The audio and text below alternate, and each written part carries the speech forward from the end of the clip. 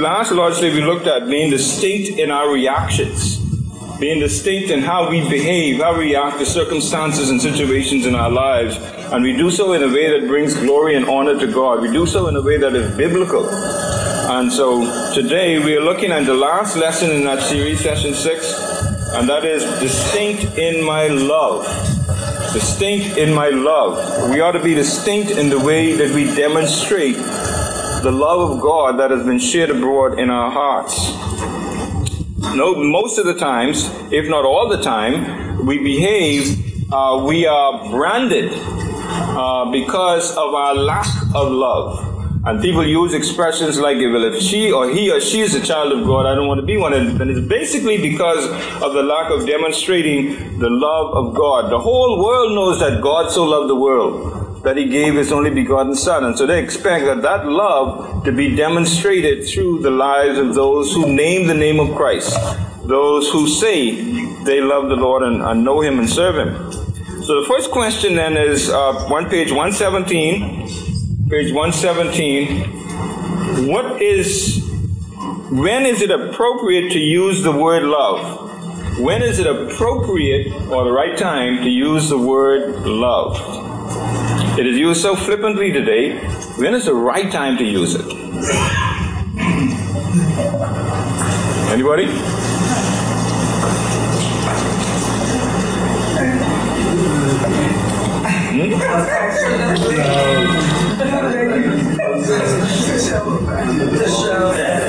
One at a time. Okay. I think when one is experiencing a grave tragedy in their lives, losses, that kind of thing. Okay. Everybody heard that? No. Speak a little louder so they can hear.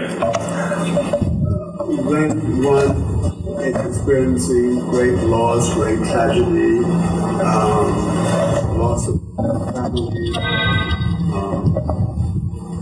that kind of thing is when one expects to receive love and support when they are most down and out and downtrodden, that kind of place. Now, that kind of situation and condition is when love could be most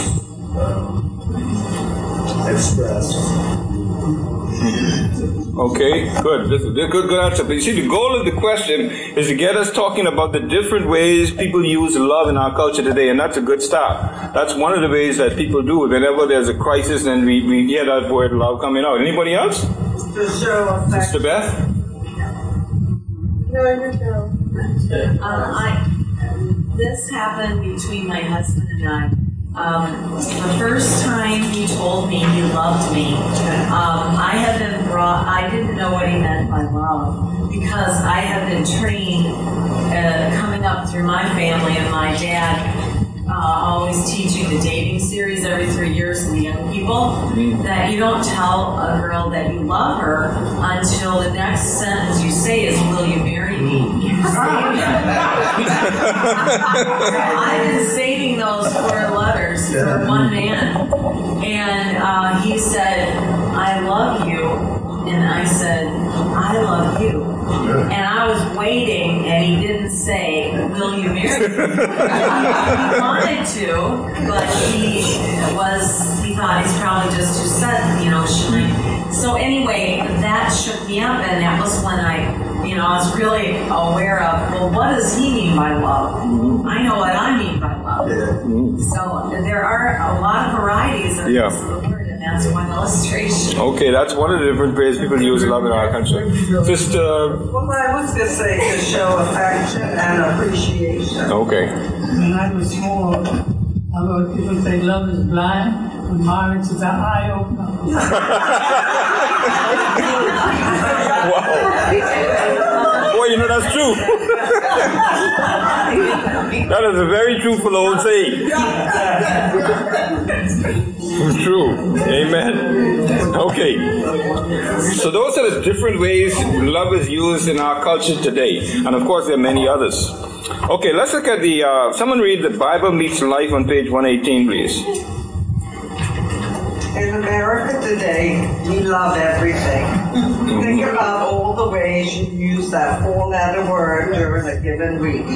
We love burgers, children, puppies, ice cream, college football, spring days, vacations, action movies, romantic movies, and gazillions of other things.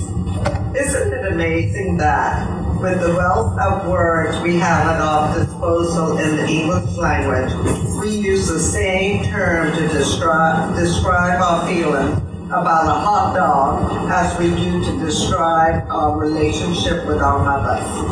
Surely we can't feel the same way about a cat video on the internet as we do about our own children.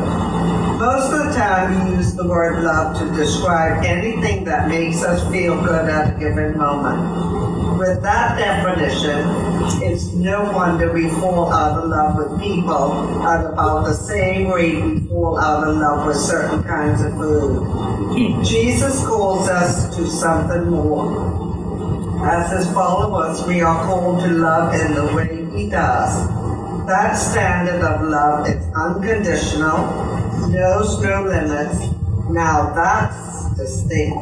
Okay, so that's the kind of distinct love that we are supposed to have, and that's what the lesson is focusing on today. Notice the point on the page, top page 118. Love everyone, how? Unconditionally. That means with no strings attached, right? But we like to attach strings to everything, don't we?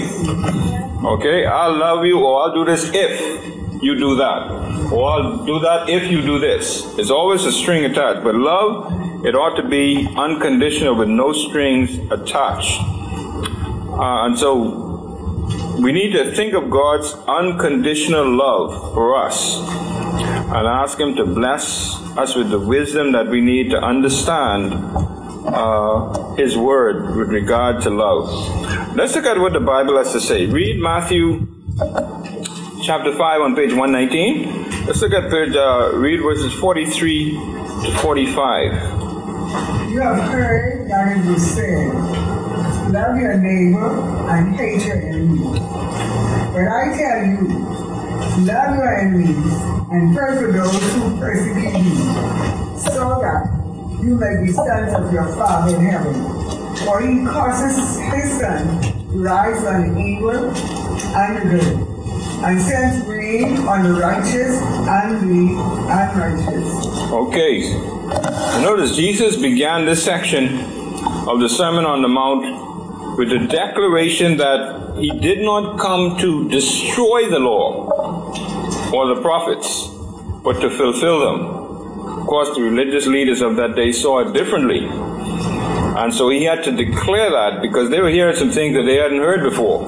And they were quite, adamant that, hey, we don't know about this stuff. And so Jesus had to declare to them that he didn't come to destroy the law, he came to fulfill it. And so he set out in 6 statements to demonstrate what he meant. The pattern he employed was the phrase, you have heard that it was said. And he used that phrase over and over. You have heard that it was said, but I tell you. I tell you. What we say today, I tell you that. I tell you that. That's the way Jesus would put it. And this final statement forms the climax of the entire section that he went through and demonstrates that love is at the heart of Jesus' ministry and his mission. The heart of his ministry and mission is love. And that's what he wanted the people to get. And so Jesus began with a quotation from Leviticus 19:18. Love your neighbor. He then added, and hate your enemy. This addition is not found in the Old Testament. But it was apparently the kind of conclusion many Jews had come to. And so the conclusion they came to, if Jesus says, love your neighbor, they automatically implied that you ought to hate your enemy. That was an implication. It wasn't taught. And sadly, many people carry that same implication today in their, not necessarily their verbal declarations of what they feel about the enemy, but with their personal applications about what they do to the enemy. And that's why we get the phrase or the cliche, you kill my cat, I kill your dog. Because if you do me wrong, I'm not going to do good to you. I'm going to do wrong to you because you hurt me. I'm going to do something to you that makes you feel just as hurt as I am because of what you've done for me. And so that what the Jews did in Jesus' day is a carryover in our day in terms of secular culture. But Jesus says we ought to not only love our neighbor, but we ought to love our enemy as well. And that was a strange thing for the people to hear. Love your enemy? Why would you want to do that? What a crazy thing to do. But it's what Jesus taught. Okay, let's look at page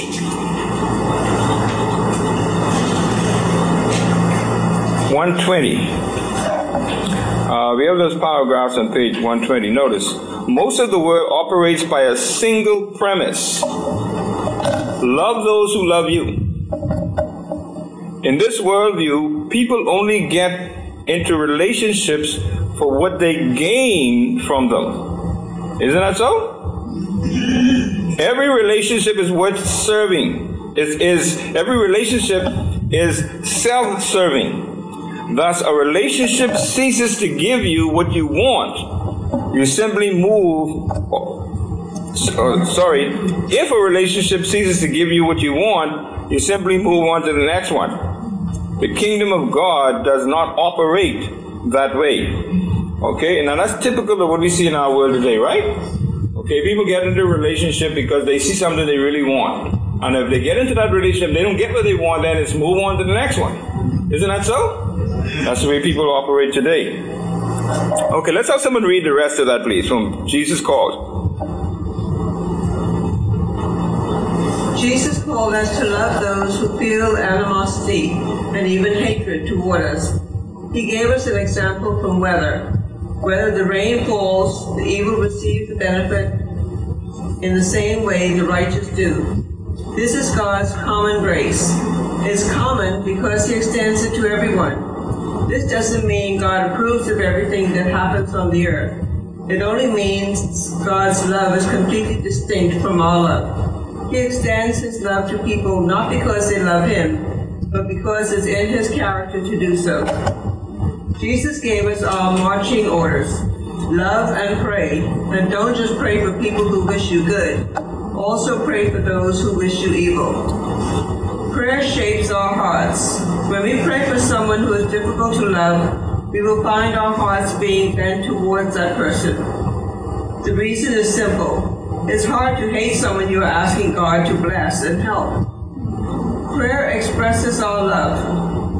Prayer is one of the best ways we have to express our love for someone. We are asking the God of the universe to exercise His power on behalf of someone else, for his or her good.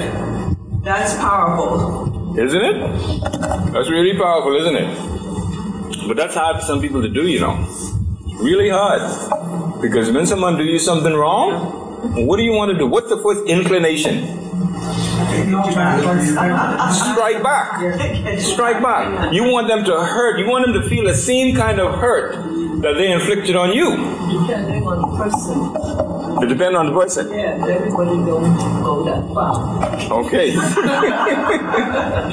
Okay, yeah, that's true. Some people don't go that far.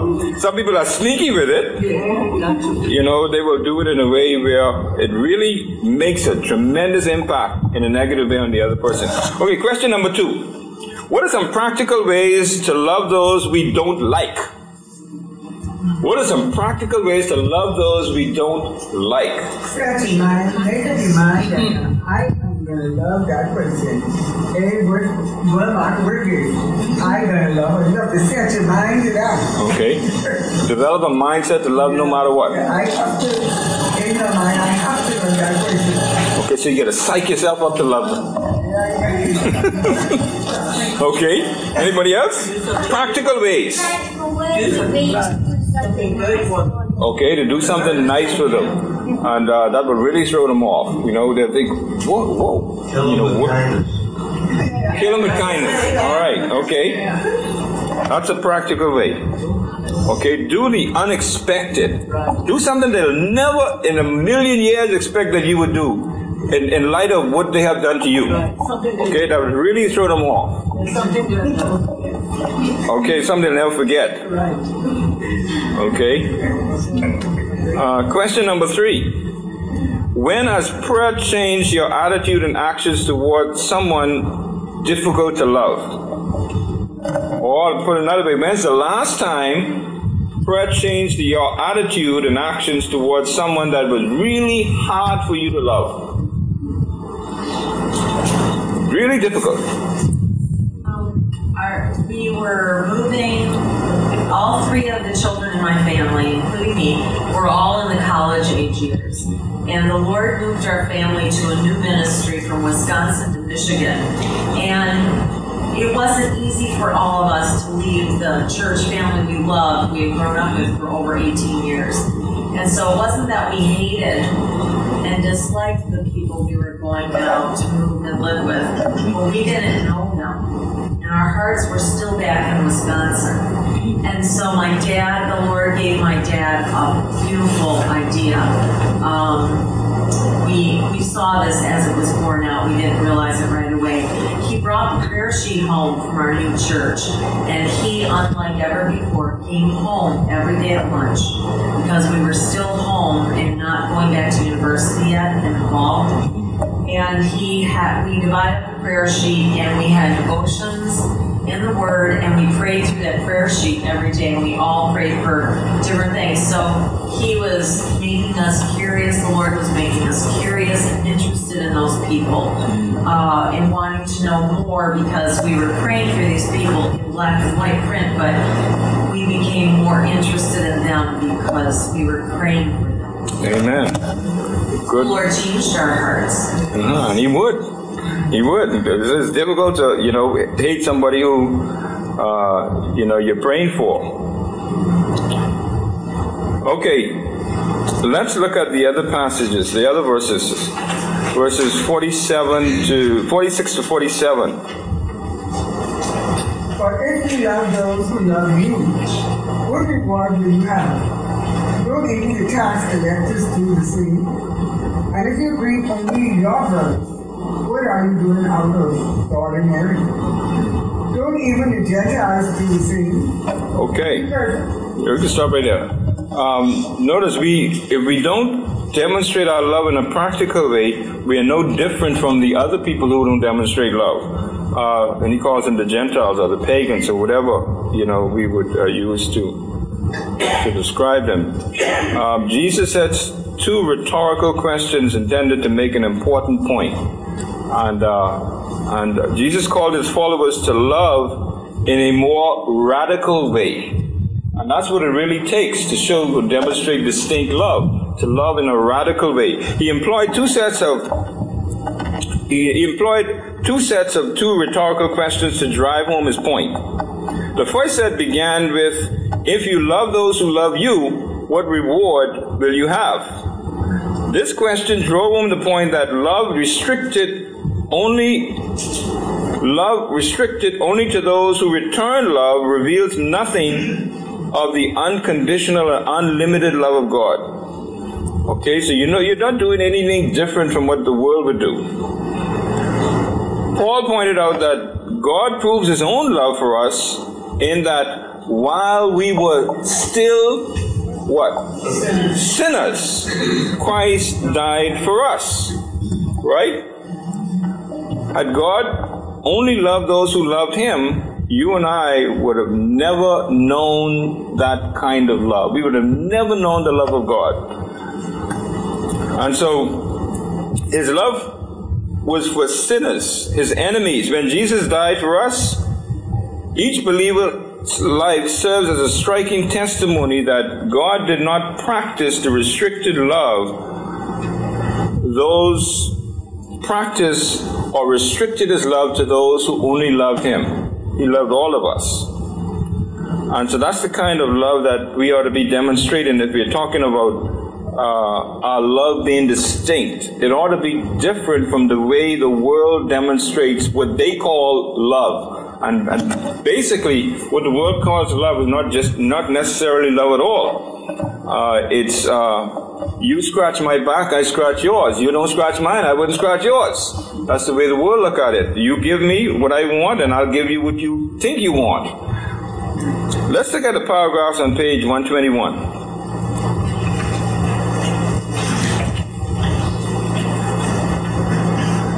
Someone read that, please. If we only love those who love us in return, that's easy. Tax collectors were locals who had gone over to the side of the Romans because of their own greed. They collected taxes for Rome plus whatever additional money they deemed fit. Needless to say, the tax collectors were despised, but even they loved those who loved them. Similarly, the Jews looked down on the Gentiles as irreligious people. That's right, yeah. Pagan in both nature and customs. Gentiles didn't have the first idea about who God is, and their actions showed it. But Jesus maintained that even the Gentiles greeted those they called brothers. Jesus was not validating the contempt that flowed through the community towards the tax collectors and Gentiles. Instead, he was using the people's own self-righteousness and judgment against them. Even the tax collectors and Gentiles loved in the easy way. Jesus calls his followers to a harder kind of love. He wants us to put ourselves out there, risk rejection and ridicule, and then do it all over again with no thought of reciprocation. According to Jesus, the defining mark of his true follower is love. Love is the one element of discipleship that can't be faked. Many people might perform miracles and do all kinds of other religious deeds, but that doesn't mean they will enter the kingdom of heaven. We can become very adept at playing disciple by sheer acts of will, but you can't manufacture genuine love. Jesus said, "By this, all people will know that you are my disciples if you have love for one another." Let me say it again. Love is the greatest defining mark of a Christian. Those who truly love demonstrate they have experienced the love of Jesus Christ and are growing in their understanding of the great love of God in Christ. Okay, amen. Now notice some of the main points mentioned there. It says, if we only love those who love us in return, that's easy, isn't it? Yeah. It's easy to love somebody who loves you. But try to show love for somebody who's doing all kinds of hurtful things against you. Jesus is not validating the attempt that flowed through the community toward tax collectors and Gentiles. Instead, he was using the people's own self-righteousness and judgment against them. Even the tax collectors and Gentiles loved in the easy way. Then the next point, Jesus calls his followers to a harder kind of love. He wants us to put ourselves out there, risk rejection and ridicule, and then do it all over again with no thought of reciprocation. Interesting point. And then the third point he makes is, those who truly love demonstrate they have experienced the love of Jesus Christ and are growing. The key there is growing in their understanding of the great love of God in Christ. Question number 4. What do we risk when we embrace Jesus' definition of love? Rejection. Rejection, okay. Anyone else? They might tell you back they don't love you. Rejection, yeah. They don't want to love you back. They won't return the sentiments. Okay, what else do we risk by embracing Jesus' definition of love? They'll make fun of you. They'll make fun of you, okay. But I didn't want to talk to you. You talking to me. Okay, insults, right? We also open ourselves up to abuse. Some people take that for granted, and they'll try to use you. They'll take you for granted. Okay, they said, they demonstrate I can do whatever I feel like to them, and they're always going to show this kind of attitude toward me. So they take advantage of people. Okay, so that's one of the risks we take. Okay, what do we risk personally? Question from a couple of angles. What do we risk personally? What do we risk from people in our tribe or our little cliques? What do we risk from the culture around us? And so there are a whole number of parameters that can open up in terms of what we risk when we show or embrace Jesus' definition of love. People will often take it for granted. And they will use you because they know who you are. Oh, she's a Christian. I can do whatever I feel like doing to her, and she's not going to retaliate. She's just going to show more goodness because that's what they are. So we open ourselves up to a lot of things when we embrace Jesus' kind of love. Okay, verse 48, the last verse. As we conclude, we find that what may be Jesus' most controversial but most frightening statement of all, one that we are scared of, probably want to stay away from. Verse 48. Therefore, as your heavenly Father is perfect. Okay, and we have a little definition there on what perfect means in the context, right? Perfect can mean flawless. It can also have the sense of mature, complete, or fully developed in a normal or spiritual sense, in reference to God's people. Mature or complete is the most likely meaning. Okay, the page 122 gives us a little clearer definition of or an understanding of what that verse is saying. Let's look at that paragraph on page 122. Someone read that, please.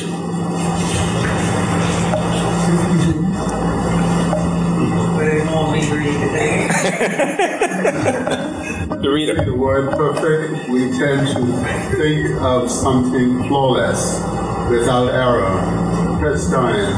If that's what Jesus meant in verse 48, it becomes an absolutely crushing statement.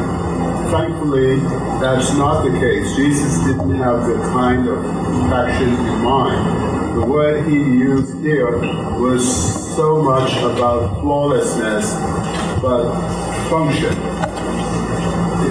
Imagine you're a young parent preparing to assemble a crib. You open the box and see a dazzling array of diagrams and parts. As you assemble the crib, you notice a set of screws and require a special tool to tighten them. Fortunately, the manufacturer included a tool that fits just right. The bed finally comes together.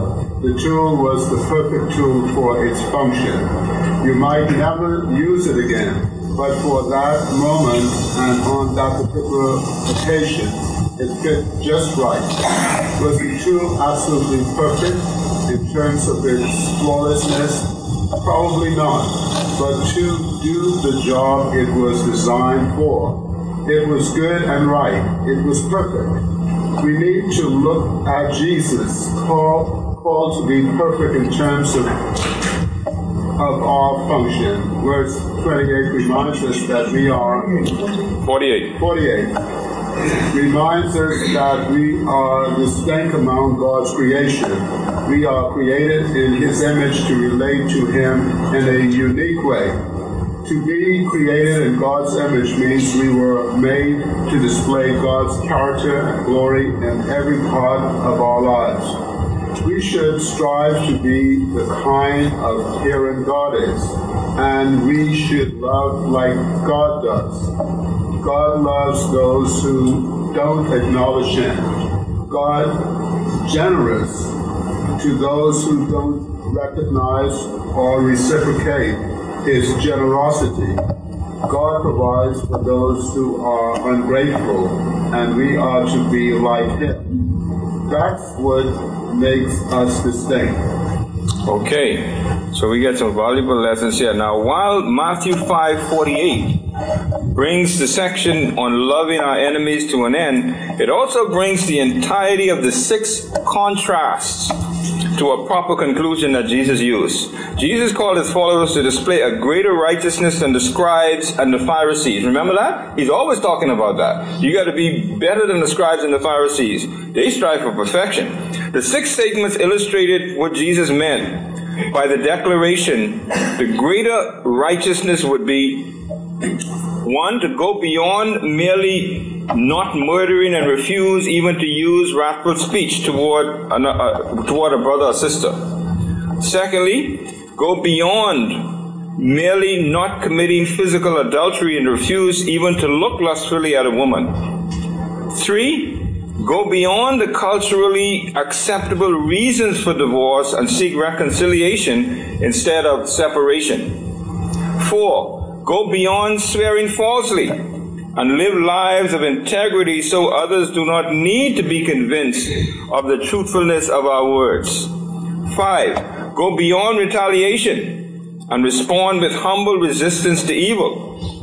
And 6, go beyond ordinary love and love radically, including those who would make themselves to be our enemies. And so as we begin to live and love like this, we become complete in life and love and portray a fuller and more accurate reflection of God the Father and His Son. And so, we are challenged to be perfect. Now there's an activity on page 123. Look at it. How would your life be different if you were able to perfectly display God's character and glory in these categories? Your relationships, your finances, your emotions, your dreams. Think about it. Have you been blessed in these categories through your relationship with God?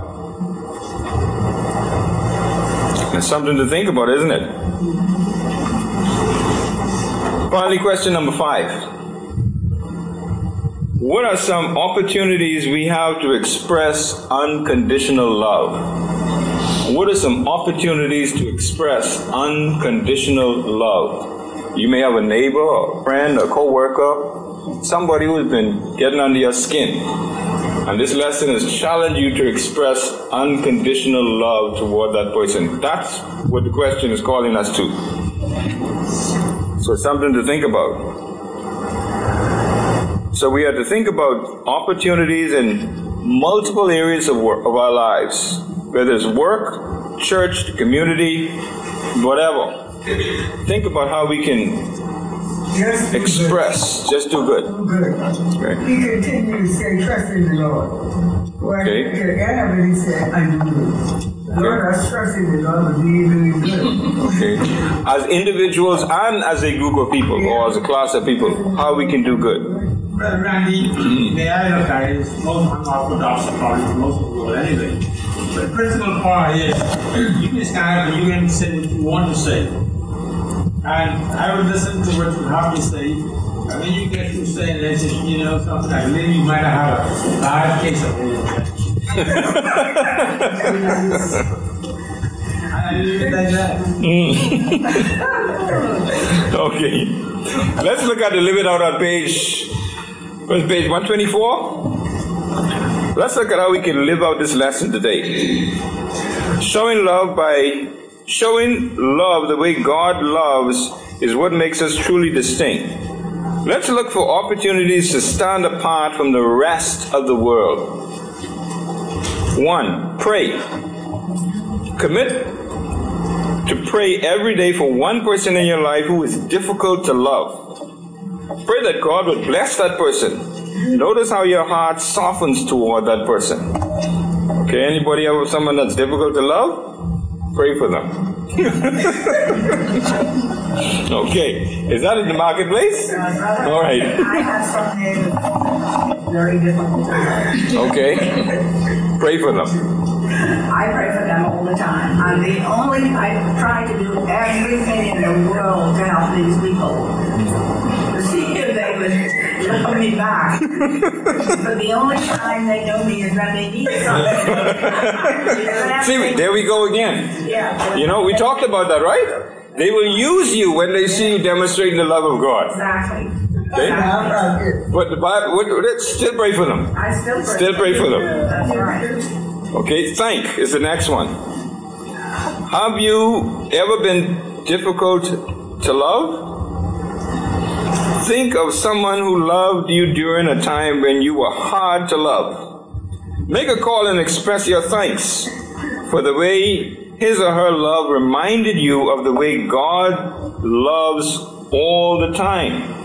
Okay, so put yourself in the opposite. There was a time when you were difficult to love. You gave somebody else a hard time. This is as much as they were giving they're giving you now. Okay, call them and thank them. And then sacrifice. Jesus loves us sacrificially.